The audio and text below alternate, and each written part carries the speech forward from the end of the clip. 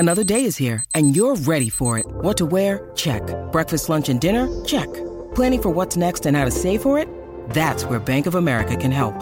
For your financial to-dos, Bank of America has experts ready to help get you closer to your goals. Get started at one of our local financial centers or 24/7 in our mobile banking app. Find a location near you at bankofamerica.com/talktous. What would you like the power to do? Mobile banking requires downloading the app and is only available for select devices. Message and data rates may apply. Bank of America N.A., member FDIC.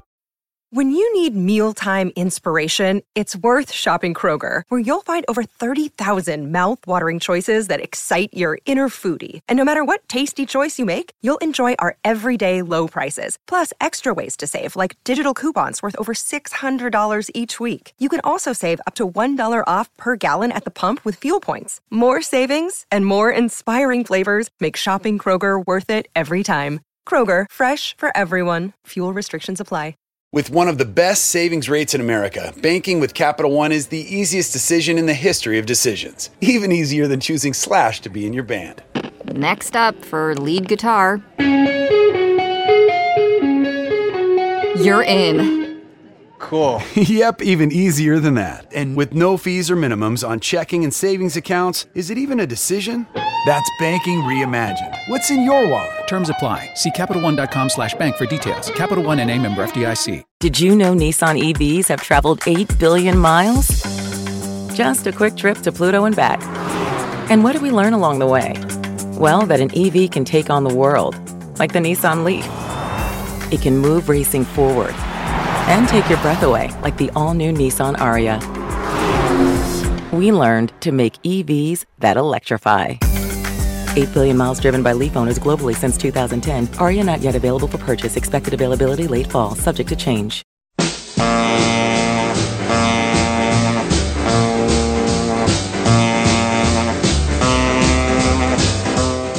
Welcome to Let It Roll, the podcast about how and why popular music happens, hosted by Nate Wilcox. Follow the Let It Roll podcast on iTunes, Spotify, and Facebook, and check out our website at letitrollpodcast.com. You can also follow us on Twitter at LetItRollCast.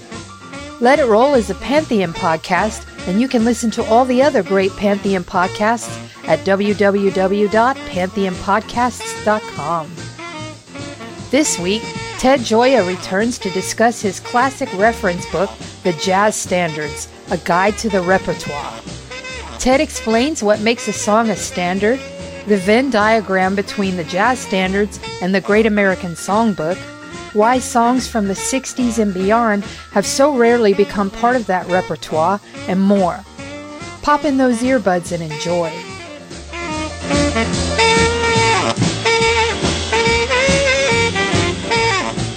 It's time to let it roll. My name is Nate Wilcox, and once again I'm joined by Ted Gioia, author of The Jazz Standards, A Guide to the Repertoire. Ted, welcome to the show. Thanks for having me. And before I let you talk, I want to give our listeners a little bit of context as to why this book is so relevant, because our show is basically a history of popular music. Jazz has tended to evolve into more of an art song, so I don't know that a lot of our listeners are jazz fans. So I want to explain the context, which is for the first half of the 20th century, most popular music was performed by dance bands who performed basically a common repertoire. Everybody from Guy Lombardo to Count Basie would do the popular songs of the day. And that evolved after bebop into a tradition of jazz musicians from Charlie Parker on reinterpreting those same songs. So there's basically a body of work that you call the Jazz Standards, which is a perfectly appropriate title, that overlaps significantly with what is called the Great American Songbook, but it's not the same thing. How is that for an introduction, Ted? That's absolutely right. You know, it's a bit of a mystery to me why jazz musicians stopped having this dialogue with popular music. But if you go back starting in the 1920s, for decades, whenever a song came out that was a huge hit, jazz musicians would record it. Many jazz musicians would record it. You'd actually find within weeks of a song coming out, there might be 4 or 5 other recordings of it by the leading jazz bands. You know, that could still happen in the current day. And when you talk to jazz musicians, they'll gripe and they'll grumble and they say, well, the songs nowadays, you can't play them in a jazz fashion. But I don't think that's true. I think actually a lot of the songs out nowadays could easily be adapted into a jazz format. So a lot of it's just attitudinal. But you're right. For most of the 20th century, there was a very close relationship between popular music and jazz. And that split off, and we'll talk about that. But first, let's talk about the book and why you created the book and why you felt there was a need for this. And I got to say, this is an incredibly valuable resource and has expanded my knowledge. It's a great listening guide and has really deepened my appreciation of jazz and the American songwriting tradition. Well, when I was working on this book, it constantly amazed me that no one else had written a book on the subject, because there's a great need to a guide to the jazz repertoire. Now, when I talk about the jazz repertoire, what do I mean? I'm saying these are the songs you need to know how to play if you're a jazz musician. If you're a jazz musician, it's a strange world. I don't think people in other forms of music really can grasp it unless they've lived through it. You get hired for jobs. I'll get a call, Ted, can you play piano at this gig? And you'll show up. There'll be no practice. There'll be no rehearsal. And there'll be songs that the band leader just expects that you know how to play them. And if you don't know these songs, you're going to be unemployed. So I thought we need a guide to these songs. And probably the starting point was years ago when I was teaching jazz piano students. They would come to me for lessons, and I would say, well, the songs you need to know. And they'll say, well, what are they? And I'll say, well, no one has actually written a list. But let me try. So I remember, this is years ago before I wrote the book, I would sit down and I would write a long list of all the songs they would need to know, what keys to play them in, whatever. And that would be their guide. And then eventually I thought, someone should turn this into a book. Talk about the songs, the history of them, how they've been played over the years, which records they need to listen to, and make it interesting enough so it could be both for musicians to read and for non-musicians. And that's the story behind my book, The Jazz Standards. And concise and to the point. And let's dive right in. With a book like this, I mean, I could literally do a decade of episodes on this book. But we're going to pick 4 songs and talk about some different interpretations of those songs. And I wanted to start with one of the sort of well springs from which jazz came, which is the blues, and St. Louis Blues by W.C. Handy, which is it's probably the first blues song published in sheet music form. And talk about that a little bit and how it feeds into the jazz tradition. Well, the song St. Louis Blues is probably the most successful popular song in the first half of the 20th century. In fact, somebody told me once that the only song more recorded during the early 20th century was Silent Night. So, that gives you an idea of the kind of popularity it had. Not so well known today, but even now it's a standard. And once again, if you're pursuing a career as a jazz musician or want to understand the history of the music, you need to know this song. Historically, though, it's also very important for a crucial reason, is that it brought the blues into American popular music. Now, nowadays, we're very familiar with the blues. Even if you're not a blues fan, if you're just a rock fan, you'll know the blues because blues chord progressions are involved in rock songs. And the way the singers bend their notes on the guitar or when they're singing, that came from the blues. You can't even watch a TV singing competition without hearing people do these bent notes. That's almost the high point of the performance. They work up to this, and they'll hit a note, and then it will move in and out of pitch in a very pleasing way. Well, blues introduced this to the world, and the song St. Louis Blues introduced it to the mainstream public because W.C. Handy, the composer of St. Louis Blues, had heard blues at a time when almost no one was hearing it. He had to go down to Mississippi. He was sitting in a train station in Mississippi around the year 1903. And while he was waiting for a train, there was some guy sitting near him playing guitar and singing. And the first thing you need to know is this guy was sort of a hobo, a beggar. He had raggedy clothes, a young black man, and he's playing the guitar with a knife. Now, why would you play the guitar with a knife? When you play the guitar with a hard object like a knife or a bottle top or a steak bone or whatever, you can bend the notes. Can't do it with your bare fingers. You need to have something stronger to slide across those fret lines. And so there was this guy singing the blues at this train station in 1903, bending notes, and playing the guitar in a very haunting manner. And this made a big impression on W.C. Handy. And then about a decade later, he put it into a song called St. Louis Blues, which was a huge hit and turned into one of the most popular songs of all time. And the first version we're going to hear is by Bessie Smith, being backed by Louis Armstrong. And this is something that to modern fans is like two different genres. But at the time, Bessie Smith backed by Louis Armstrong was just blues. That was just pop music. There wasn't a big blues or pop versus jazz split. In fact, jazz was a pretty nebulous concept that had just been introduced to the broader public in 1917. So talk a little bit about Bessie and Louis and how they interpreted this song and its significance. Well, the chronology is interesting here. The blues is older than jazz. You can't measure these things precisely. If you ask me what year was blues invented in, it's a very difficult question to answer, because blues was probably happening way back in the 19th century.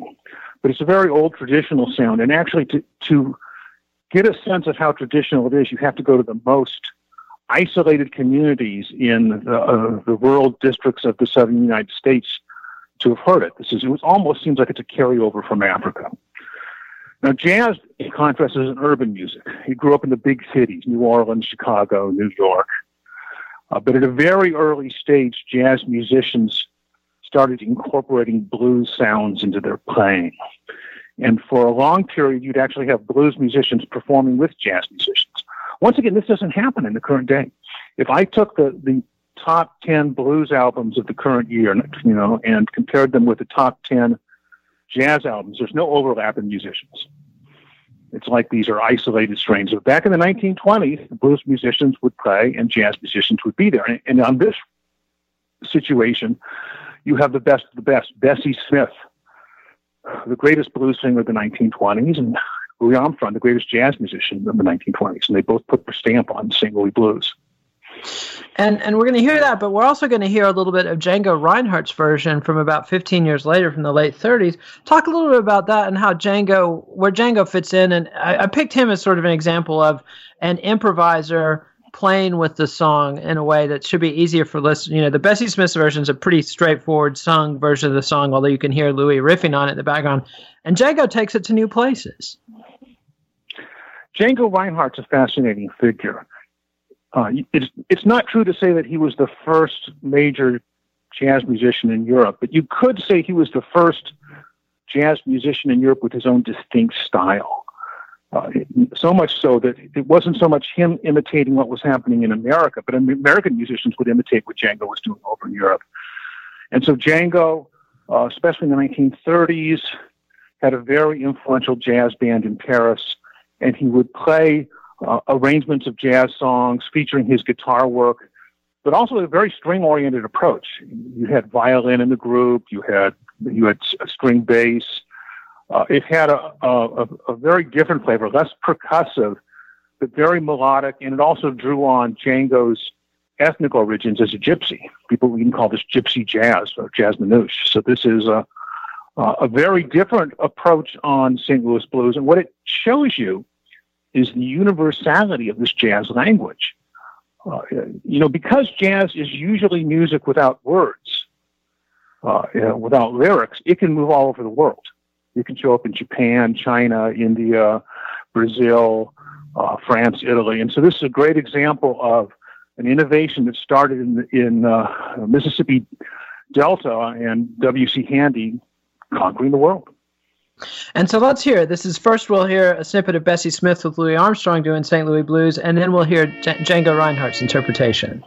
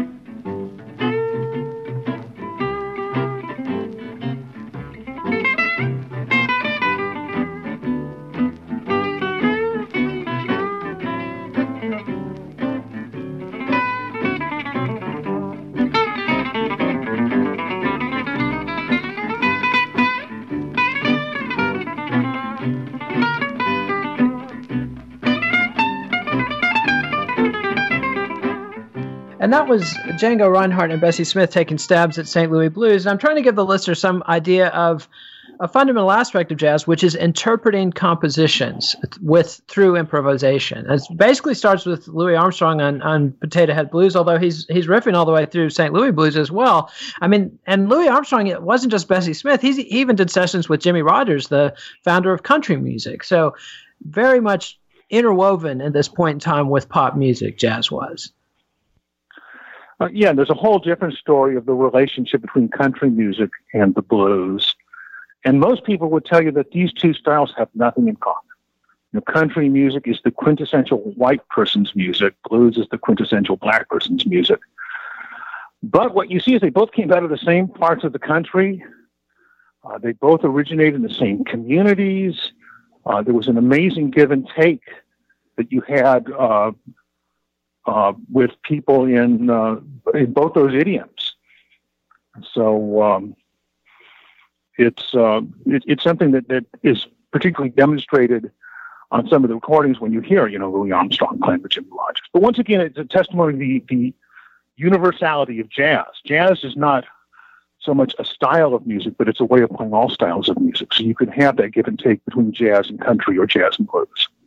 And another force that jazz musicians had to contend with in the 20s, 30s, and on was the Broadway songbook, what's come to be known as the Great American Songbook, which generally refers to about 25-year period when songwriters like Jerome Kern, Richard Rodgers, George Gershwin, Cole Porter et al. Wrote songs primarily for Broadway plays and movies, but also sometimes they just were released as pop songs and recorded on the radio. But jazz bands had to play the popular songs of the day.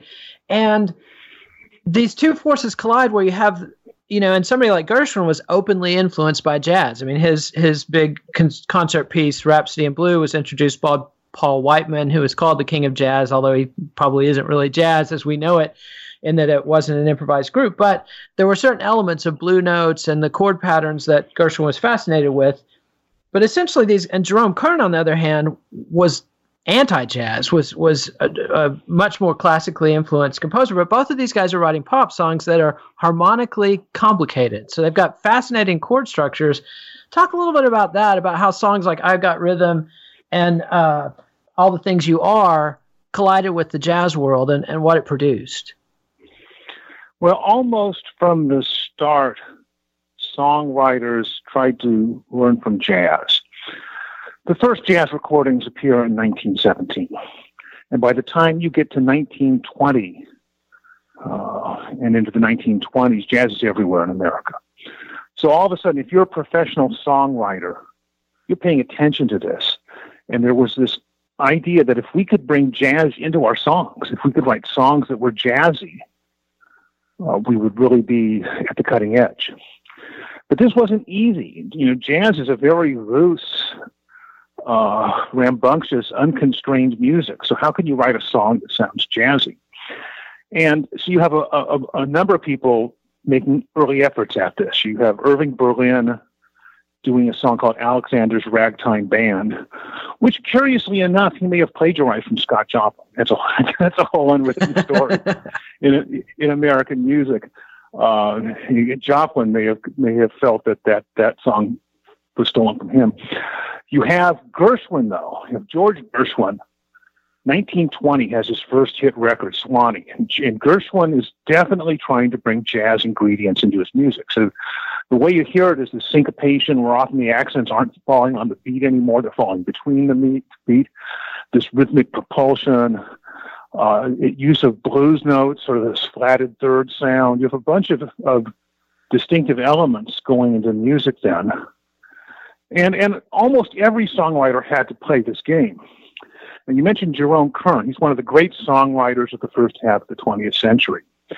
And he was notoriously hostile to jazz. He didn't like to hear jazz musicians play his songs. And he's often been considered as a great enemy of jazz. But I will point out his songs are perfectly suitable for jazz. And they're played today primarily by jazz musicians. And I don't know of a single instance in which the estate of Jerome Kern has returned the royalty checks when they arrive in the mail. So these jazz musicians are the ones that are keeping Jerome Kern's songs alive in the current day.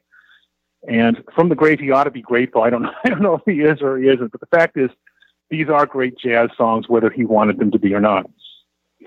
And what was it about a song like I Got Rhythm that became such a foundational building block, not just of swing jazz in the 30s, but of modern jazz in the 40s, 50s, and 60s? Well, George Gershwin wrote a lot of songs, and probably I could say that 10 or 20 of them are so good that jazz musicians still play them frequently in the current day. But the one that had the greatest influence is I Got Rhythm, which curiously enough is one of the simplest songs that Gershwin wrote. I mean, the melody could hardly be simpler. I've got rhythm, I got music. I mean, it's a very simple song. I mean, the challenge was to write lyrics with just 4-syllable lines, and the chord changes aren't very notable either. The whole bridge just goes through the circle of fifths. From a harmonic standpoint, there's not much to study here. So the question that's raised is, why did Gershwin's simplest song become his most widely played one? And I think it's because I Got Rhythm could serve as a simple framework where you could build almost anything you wanted on top of it. And that's how I Got Rhythm had its greatest success in jazz, not because people played I Got Rhythm, but they would write a song based on it. They would use the underlying chord progression, and they would write their own melody to it. So Duke Ellington did this with a song called Cottontail. Dizzy Gillespie and Charlie Parker would play their version of I Got Rhythm called Anthropology. Sonny Rollins would write his own melody, Oleo, to it. Thelonious Monk would write a song called Rhythmaning, which was his own version of I Got Rhythm. So what happened was I Got Rhythm became incorporated through the back door into almost anything that happened in jazz over an almost 100-year period. Even today, jazz musicians play it so often, they sometimes just call it rhythm changes. I don't even tell the musicians in my band we're playing I Got Rhythm. I just, we're going to do rhythm changes now, and they know exactly what I mean. Cool, and let's hear it. First, we'll hear Louis Armstrong doing a pretty straightforward version of I Got Rhythm, and then we'll hear a group called the Esquire All-Stars, which was an all-star group with Benny Goodman and Louis Armstrong and Billie Holiday, among others, playing together at a big concert at the Met in 1944. So this is I Got Rhythm. That's right. I Got Rhythm is right.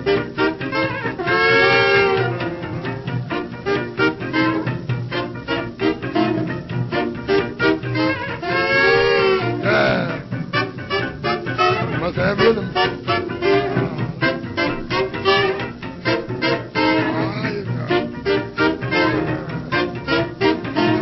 Now I'm going to introduce some of the boys to you. Let's go, boys.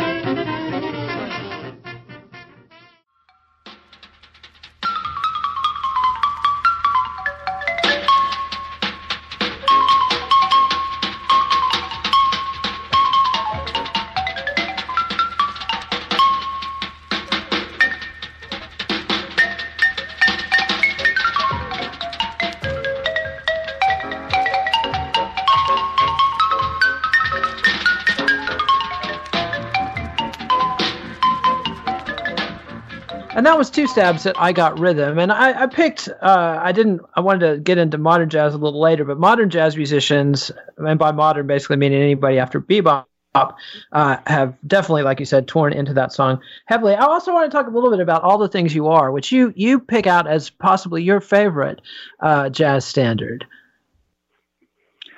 Well, All the Things You Are goes back to Jerome Kern, who, as we mentioned, didn't like jazz musicians playing his songs. But in fact, All the Things You Are is one of the most widely played jazz songs. Unlike I Got Rhythm, All the Things You Are is much more complex. This song is constantly moving through different harmonic centers. And it's not a song for a beginning jazz musician. This is a song that you need to have a little more experience under your belt. But once you've gotten to a certain point, the song has almost unlimited possibilities. And I know jazz musicians who've told me, hey, I've been playing this song my whole lifetime. In fact, I talked to Bud Shank, the jazz saxophonist, shortly before he died. He was in his 80s, and he'd been a professional jazz musician since probably his teens. And he said, Ted, I still don't feel I've exhausted all the possibilities of all the things you are. And I can understand that. There's a whole group of musicians who studied under the great jazz master Lenny Tristano. People like Warren Marsh, Lee Konitz, they would play this song all the time. These Tristanoites, as I call them, have probably played all the things you are tens of thousands of times in their lifetime, and they can't exhaust the possibilities. Because once again, it's a very open framework that allows you to do a lot, and even after you've played it again and again, you still think you can come up with something new on it. And that's one thing that I learned from your book, or that your book clarified for me, because coming to this music as, somebody coming from a rock background growing up in the 80s, the Great American Songbook was new to me. Jazz was new to me. And the interrelationship, my initial assumption, because in the rock world, if you hear somebody covering a song, at least post Beatles and Dylan, that's a big deal. Most rock musicians are supposed to be writing their own songs. And so if you cover somebody else, it's a big endorsement of someone else and their song. But jazz musicians are not necessarily endorsing the original composition when they cover it. They're more like they're playing with it, or they're tearing it apart and reinterpreting it.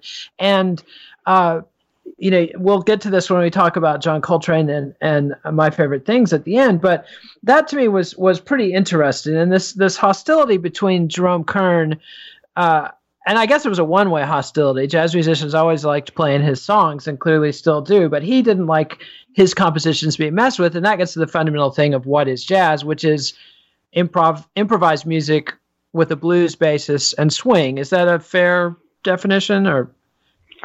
Well, absolutely. My background is a little different than most. I discovered jazz fairly early on, probably around the time I was 17 years old. I stumbled into a jazz club, and it changed my life. But still, I had a few years before that where I was an avid rock fan and popular music fan. And I lived through myself the different attitude you have to have as a listener and as a performer for this music. And the issue you focused on is probably the critical one. If you go hear a rock band or a pop band, generally the goal of most people in the audience is they want to hear the song live played exactly the way it was on the record. The closer it is to the recorded version, the happier they are. And if it starts deviating too much from the familiar song that they love, it's their favorite tune, maybe it's when they won their first date, they heard this song. If you start deviating too much from the way it is on the hit record, the fans are unhappy. Well, jazz is the exact opposite. Jazz musicians want it to be different every time they play it. And that's the challenge to them. Let me give you an example. Probably this is a great example. Dave Brubeck, famous jazz musician, had a super hit song that he recorded back in 1959 called Take Five. It was probably the biggest selling jazz single of the last 60 years. And it was on jukeboxes, it was on the radio everywhere, and everybody knew this song, Take Five. And so now Dave Brubeck, every concert he gives, he's expected to play this song. And Dave was a genial man. I knew him pretty well. And he wanted fans to be happy, so he would play Take Five every night. But they were often shocked because one of Dave's fundamental principles was to improvise freshly every time he sat down at the piano. To sit down with no preconceived notions, tap into the inspiration of the moment, and let it fly. So you would hear Take Five. It never sounded like the recording. It never sounded like the recording. It always sounded different. And even towards the end of his life, he's in his 80s, he's still doing extraordinary things there. And I remember I had a chance to meet with some of the musicians who played with him after he passed away. And I said, now you played with Dave every night. Is it safe to say that he was always changing these songs around? And they would say he never played it the same way twice. Absolutely never. So this is a fundamental difference between the jazz ethos and the rock ethos. Rock is, hey, let's make it sound like a hit record. Jazz is, let's forget everything we've done before and make it fresh tonight. And that's a key distinction. And I'm fascinated with this period in the 1930s when we sort of had our cake and ate it too, when artists like Louis Armstrong and Duke Ellington and Count Basie were not just at the forefront of jazz innovation, but they were tops of the hit parade as well. And Benny Goodman and others, of course, even more popular, and yet still improvising and doing important work. Talk a little bit about Duke Ellington and his role as his contribution as a composer to the jazz standards, because when you dig into it, I was trying to pick what would be the right Duke Ellington song to play, and so many of these songs are actually written by Billy Strayhorn or Johnny Hodges or somebody else. Talk about Duke Ellington and the way he worked as a composer with his band and his partners. Well, this really encapsulates how different jazz was back then. And really something happened that was strange. I don't know if we'll ever see it again in popular music, where the dividing line between popular music and highbrow music and art music was so fluid. You mentioned Benny Goodman. Now, Benny Goodman in the late 1930s was the hottest musician in commercial music. What Elvis Presley was in the 1950s, what the Beatles were in the 1960s. Well, Benny Goodman was that in the late 1930s. Everybody knew his music and danced to it. It was mass market music. Yet Benny Goodman would also play with symphony orchestras. He'd play the Mozart Clarinet Concerto. He commissioned Aaron Copland to write a clarinet concerto. He commissioned Bela Bartok to write a clarinet piece for him. And so you look at this, and it's ridiculous. Mel Powell, who was the piano player in the Benny Goodman band, quit and began teaching composition at Yale, and later won a Pulitzer Prize for his classical music. So could you imagine in the current day any of our top pop stars saying, well, I'm going to play a Mozart concerto with the New York Philharmonic next week? It's inconceivable. And but also he had Charlie Christian, who's this, bebop visionary from Oklahoma, this black hick kid from the Styx, and John Hammond and Benny Goodman bring him into the Benny Goodman Orchestra. So he's simultaneously doing classical music, pop music, but also on the cutting edge of jazz innovation, and in a very earthy way with the most funky down home African American innovators going. Yeah, it's an amazing period in American music. I don't think we'll ever see this again. And this is the one question you could ask me I'd have no answer for, which is, how did it happen? How did it happen? How could you have this fluidity? And you mentioned Duke Ellington, and this is a great example of it. It's a grand mystery. Between 1938 and 1942, Duke Ellington was creating some of the most innovative music in American history. And you can analyze this music if you're a composer and study all the nuances of it. It's so rich, it's so complex, it has such high artistic aspirations. But during the same period, Duke Ellington was releasing hit records all the time. He would release songs and they'd climb to the top of the charts, and it would be great dance music. And no one at that juncture seemed to see a conflict between these two roles he had in American life. And from a point of view of a fan, it's a great thing, because you can listen to Duke Ellington's music on whatever level you want. You could just listen to it for the catchy melodies and the hit songs, or you can listen to it as a dancer, or if you want, you can get into enormous detail of how he's structuring his compositions and in the way he's creating sound textures out of his instrumentalists. It's all there. It's all there in one artist. And one of the most fun things about your book to me was reading about a song like Night Train, which when I first was looking through the table of contents, I'm seeing all the standards, and then I see Night Train, and I'm like, wait a minute, to me, that's a James Brown song. And then I go and read the entry, and it turns out that the roots of Night Train go back to Duke Ellington. Well, that's a perfect example. Jimmy Forrest wrote the song Night Train, which became a big rhythm and blues hit. And it's with great crossover success. And it crossed over into places you wouldn't even expect. It's sort of a bump and grind tune. I'm told that back in those days when there were jazz bands at strip clubs, and yes, there was a day when there were jazz bands at strip clubs, and it's hard there is to believe, this would be a song they would play during the striptease. So, this tells you that when you get to Night Train, we're not talking about Carnegie Hall here. We're not talking about super highbrow evenings at the Philharmonic. But this song actually originated in the Ellington Band. Jimmy Forrest, who wrote it, had played in the band back around 1940, and there was a part of a Duke Ellington song he thought he could make into something a little more commercial. And just by sort of changing the rhythmic flow of it, a little more accent on the backbeat, and in a certain kind of rhythmic feel, he can turn it into one of the biggest R&B hits of the day.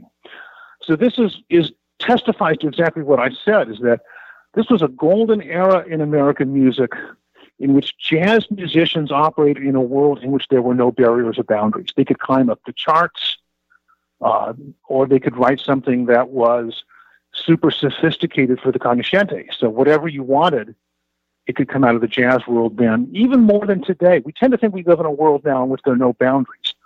But even today, jazz musicians are perceived as a certain type of artist, and try to convince a commercial radio programmer to put a jazz song on, it won't happen. So we've lost that, and in many ways it's a shame that we have. And I'm going to introduce the next song, and it's a segue, but it's a similar thing to Night Train, and that we're going to hear Charlie Parker's song "Now's the Time," and then we're going to hear a song, "The Hucklebuck" by Paul Williams, that became an enormous rhythm and blues hit. And after the break, I want to talk a little bit with you about Charlie Parker and his role in the split of jazz away from popular music. So here's Charlie Parker with "Now's the Time," followed by Paul Williams and "The Hucklebuck."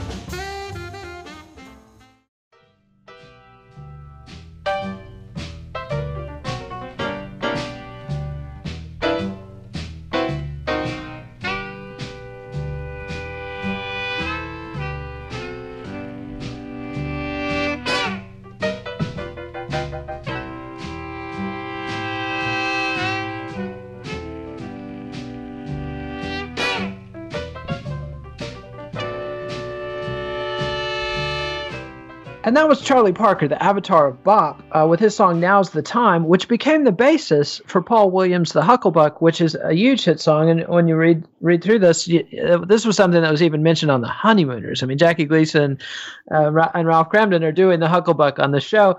Talk a little bit about Charlie Parker and how, like I was reading Stanley Crouch's first part of his bio of Charlie Parker, the Kansas City Lightning, and I was really struck by Charlie Parker in the 30s was in that same milieu as Duke Ellington. He's playing at the Savoy with Chick Webb and Ella Fitzgerald, and people with Jay McShann, and then against people like Lucky Millinder who go on to become R&B performers. What happened in the 40s that split jazz away from rhythm and blues and black popular music?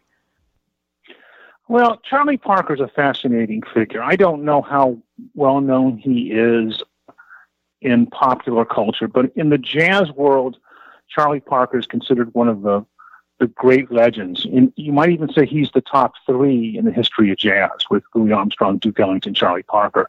And you tell people that, they're amazed. They say, wasn't Miles Davis working with Charlie Parker? And then you have to say, well, Miles Davis learned from Charlie Parker. Charlie Parker hired Miles Davis, groomed him, discovered him, mentored him. Charlie Parker is the root of almost everything that's happened in jazz since the 1940s. And he's considered the quintessential modernist in jazz, the quintessential experimenter. And he's often perceived as the person who destroyed the connection between jazz and popular music. In a very simplified history, people will tell you, well, with Charlie Parker and the bebop modern jazz style he promoted, jazz stopped being popular music and jazz just became a fringe music after that. But the reality, as is often the case, is much more nuanced than that, because Charlie Parker himself grew up in the midst of a very booming popular music environment in Kansas City. And he grew up in an environment in which the blues and dance music were everywhere. And even after he became famous as an experimenter, you have this blues element that recurs again and again in his music. Now, the classic example is a song called "Now's the Time," a simple riff-based blues he recorded, and people would consider this modern jazz, but in fact, it was turned into a popular hit. And as you mentioned, it showed up on the show The Honeymooners. It's sort of a comedy routine of the crazy music young folks are listening to nowadays. So it shows you that jazz has never really cut its ties completely with popular music. In fact, we're living through a great period right now in reinvigorating the ties with popular music. So you have saxophonist Kamasi Washington, you have Esperanza Spalding, Robert Glasper. You have a bunch of jazz musicians now that are reinvigorating these ties between jazz and commercial music. But it was never lost. And even Charlie Parker, who's often blamed for separating jazz from popular music, was able to invigorate it with a song like The Hucklebuck. But he's also doing things, another pair of songs in the book that I think are great examples for what Charlie Parker did in jazz, and Dizzy Gillespie as well, his partner in crime, is the song Indiana, which is an old school jazz standard. The original Dixieland jazz band recorded that in 1917, and then it's a standard through the 20s and 30s in jazz. But then Charlie takes the chords and rewrites it as Donna Lee. Talk about that transformation. Well, this is the exact opposite. Well, I told you Charlie Parker could write a very rootsy, down-home blues that was ready for the radio. But he also could write things of extraordinary complexity, and Donna Lee is a great example of this. I think it's actually his most complex melody line. But the song it's based on is very simple. It's an old song called Indiana. It's very well known, particularly back in the day. Easy to sing, easy to play. And so all Charlie Parker did was rewrite the melody, but by the time he rewrote it, it has all sorts of complexities. If I were teaching a class of musicians, I could spend a week just analyzing the melody of Donna Lee. And I should make one note before we pass on. It's possible Miles Davis wrote this song. It sounds like a Charlie Parker song, and it's very aligned with Charlie Parker's style, but Miles was in the band at the time, and Miles has said that he's the one who wrote it. If, in fact, that is the case, it clearly shows you how closely Miles studied Charlie Parker's music, because this song doesn't sound like anything else Miles ever wrote. And it's very masterful in its manipulation of the vocabulary that Charlie Parker created for bebop. Absolutely. And out of the explosion that was bebop come composers like Thelonious Monk and Charles Mingus. And one thing that I found interesting reading through, going to, I think a great way to use your book is to go to the index and look up an artist you're interested in or a songwriter you're interested in and just jump around to the various songs that they picked. And one thing that I noticed that when I was trying to pick a sort of representative Monk or Mingus songs, with Monk, I picked Round Midnight, which that becomes the source, as we talked about on our last episode, Birth of the Cool. That was the song Miles Davis chose to interpret at Newport for his breakthrough into not quite pop success, but cultural impact, and became much more popular. And then Mingus' song Goodbye Pork Pie Hat, which was an ode to Lester Young that we discussed. Lester Young is the avatar of the cool. But the thing that I thought was interesting, both of these songs, as much as these guys are known as these modern jazz innovators and these, theoretical geniuses who exploded the pop song format and rebuilt it in a new modern format, both of these songs are actually based on the blues. Well, Goodbye Pork Pie Hat is a 12-bar song. And the blues is 12 bars long as well. And it's clear that Mingus has the blues in mind when he's composing this song. But if you actually study the harmonies here, it's quite different from a typical blues progression. And this, I think, it testifies to Mingus's brilliance and to something you see with the great jazz artists, that even when they play a blues, they're not just playing a blues, they're putting their own personal stamp on it. Monk was able to do this as well. Charlie Parker was able to do this as well. And that's testimony to their greatness, because the blues, to be honest, the blues in the current day has become very cliched in the way most people play it. There are a lot of blues recordings, and I listen to new music all the time, so I'm listening to all the new blues recordings. And the vast majority of them take a very limited vocabulary, just play these blues licks over and over again. And so how refreshing it is, how extraordinary it is to hear a song like Goodbye Pork Pie Hat, which is essentially a blues song, but doesn't sound like any other blues song out there. And there are only a few people in the whole history of jazz that have been able to do that, people like Monk Ellington Mingus. And we ought to be grateful because they remind us of the most essential aspect of jazz and always should be, which is make it new, keep it fresh, do it different. And this speaks to another issue which you bring up in your book, which is at some point after World War II, jazz bands stopped interacting with the hits of the day. And so you have very few songwriters from the pop world after 1950 that make it into your book. And some of the few, like Burt Bacharach's Alfie makes it in there. Why do you think Burt Bacharach hasn't become a bigger part of the jazz repertoire? Well, the songs are hard to play.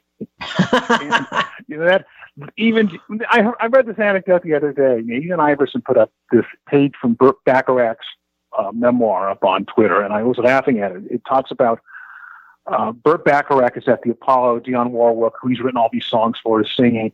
And afterwards, he goes backstage, and he's expecting to get all this praise from the musicians. He thinks the band is going to say, "Oh, those are great songs," and instead, he goes up, and the first musician he says is, "You bastard, why did you put this bar of 7/8 in the middle of the song?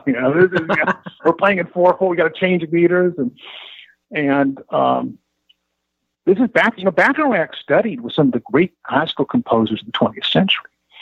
And then he turned it to writing pop songs. And some of these songs are extraordinarily complex when you analyze them. And they are, I exaggerate. They are great jazz vehicles. These are great jazz songs, but they're not simple and straightforward. Even a song like Alfie is kind of through a composed piece, which doesn't have the easy repetitions that you see in a lot of songs. So if you're a jazz musician, there's more to dig into there. But I'll be honest, once again, if I'm showing up to play and I've got a bass player and a horn player I've never played with before, I'm not going to call Alfie just because I don't think there's a chance they're going to get lost in one of these modulations.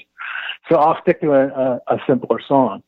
But that's not Bacharach's fault. Bacharach has written great songs. These deserve to be played more by jazz musicians. They deserve to be heard more.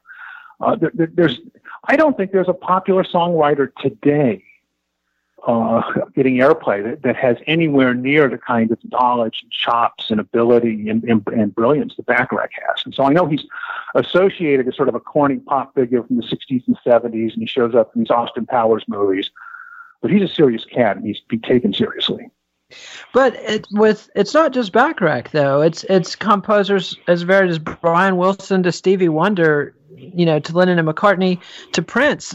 The jazz world just hasn't confronted pop songs. Do you think there's something broader than? I mean, it's not all complexity. Stevie Wonder's not as complicated as Burt Bacharach. The Beatles did some tricky things, but once you figured out their tricks, it's really not anything that hard.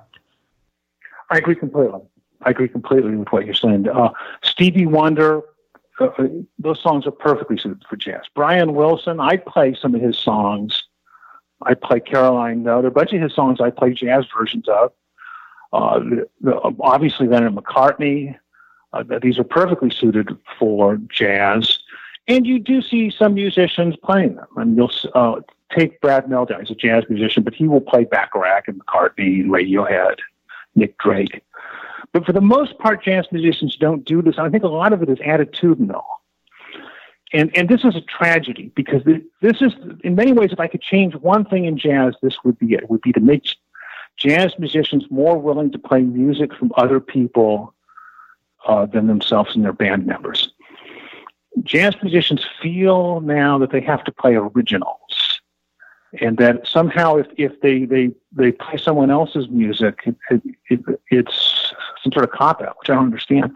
And the one thing they will never do, and this is sad, is you could go to 100 jazz performances and you'll never hear a jazz musician playing another song by another jazz musician who is not in either the band leader or a member of the band on the stage that night. So I'll play, if my bass player, I'll play one of my bass player songs. Or there's a trumpeter in my band, I'll play the trumpeter song. I'll play my own songs. But I won't play my contemporary songs. I won't play the songs of my peers out there who are pushing the art form ahead. That's not good for the music. That's not good for the music. There should be a vibrant dialogue amongst the jazz musicians themselves.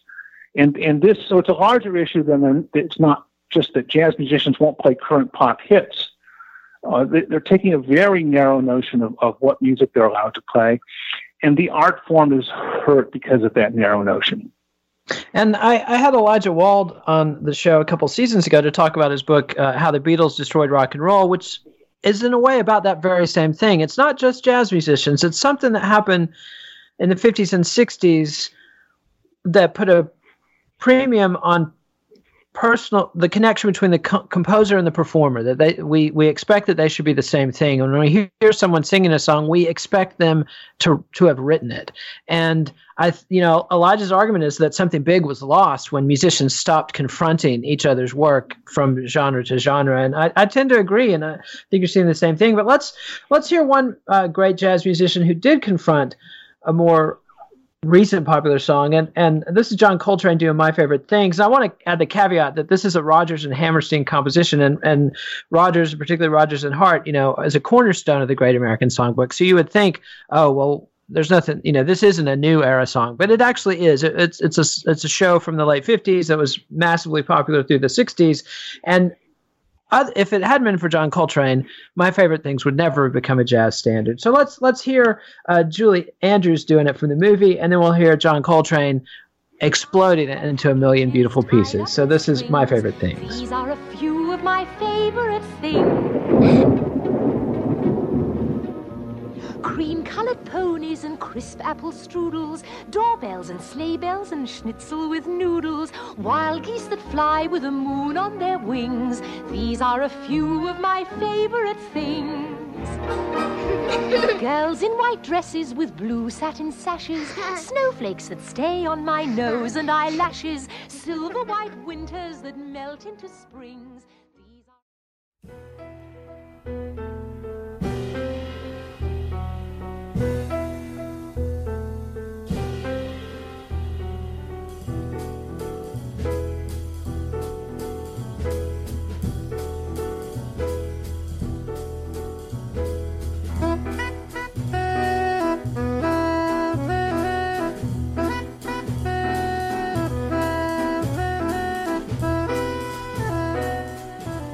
And that was John Coltrane doing Rodgers and Hammerstein's My Favorite Things. Talk a little bit about this song and how it functioned to bring John Coltrane to a bigger audience and how he was confronting the material.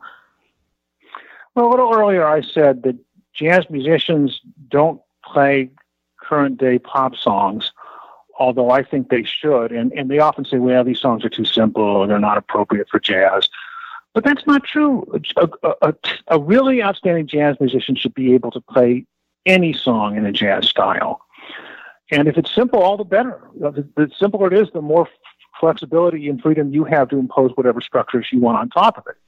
And this recording of John Coltrane playing My Favorite Things is a great example of this, because at the time he recorded this song, everybody knew the song My Favorite Things. It had been in a Broadway musical that had been turned into a movie, and the movie was the biggest box office hit of the era. So everybody in America knew this song. And it's The Sound of Music, which I forgot to mention. Yeah, The Sound of Music, yes. It was The Sound of Music. And not only did they know the song was considered a kind of song for children, because Julie Andrews sings it to children in this part of the movie. And so it's not, even though everybody knew this song, it wouldn't be a song people would take seriously. It's sort of a nursery rhyme song. And even the melody's got sort of this sing-song quality that you associate with children. I mean, it's not would be what you would consider classic jazz material. But for Coltrane, there was no problem. And the fact that it wasn't super complex, all the better for him, because at that point in his career, he's doing these long modal improvisations. He wants very simple static harmonies to build his song around. So around the same time, he did a recording of Greensleeves, the folk song. He did the song Chim Chim Cheree from Mary Poppins. And he could take any simple song and turn it into great art. That's why if Coltrane were alive today, I guarantee you he could take all the songs on the radio and turn them into great jazz vehicles because of his ability to do that. And so, once again, it's the thing I look for in great jazz musicians is to break down these barriers and to show you that the jazz can have a dialogue and a back and forth with almost any other style, and both sides are invigorated by this dialogue.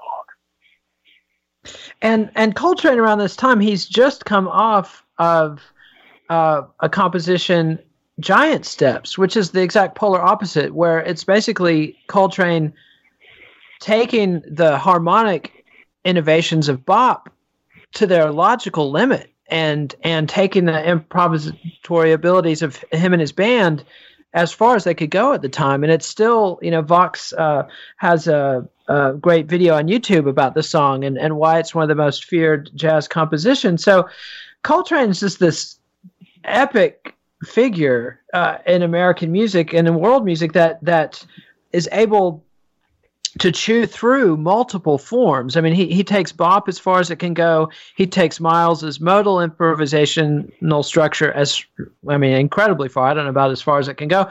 And then he leaps into free jazz.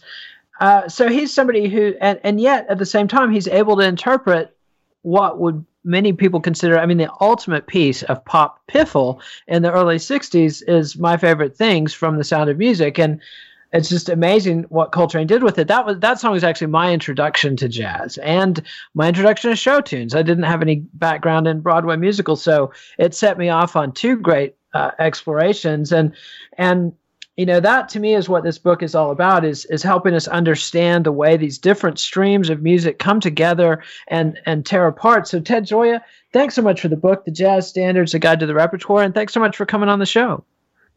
Thank you for having me as a guest. And look forward to having you back to talk about your upcoming book, Music, A Subversive History, which I've just started, and I got to say, I'm very excited and looking forward to discuss that very much. Yeah, let's do that. It comes out in the fall. Excellent.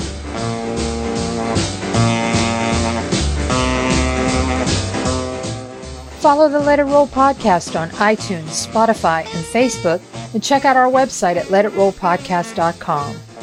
Follow us on Twitter at LetItRollCast. Nate will be back next week with Andy Neal to discuss Rod Stewart and the Faces. Let It Roll is a Pantheon podcast, and you can listen to all the other great Pantheon podcasts at www.pantheonpodcasts.com.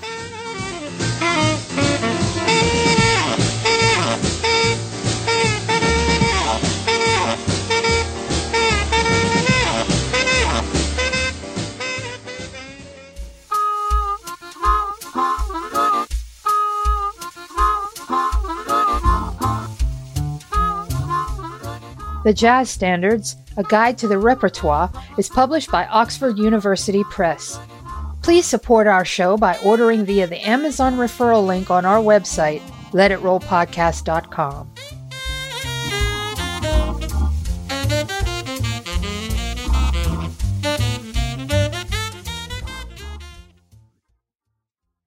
With one of the best savings rates in America, banking with Capital One is the easiest decision in the history of decisions. Even easier than choosing Slash to be in your band.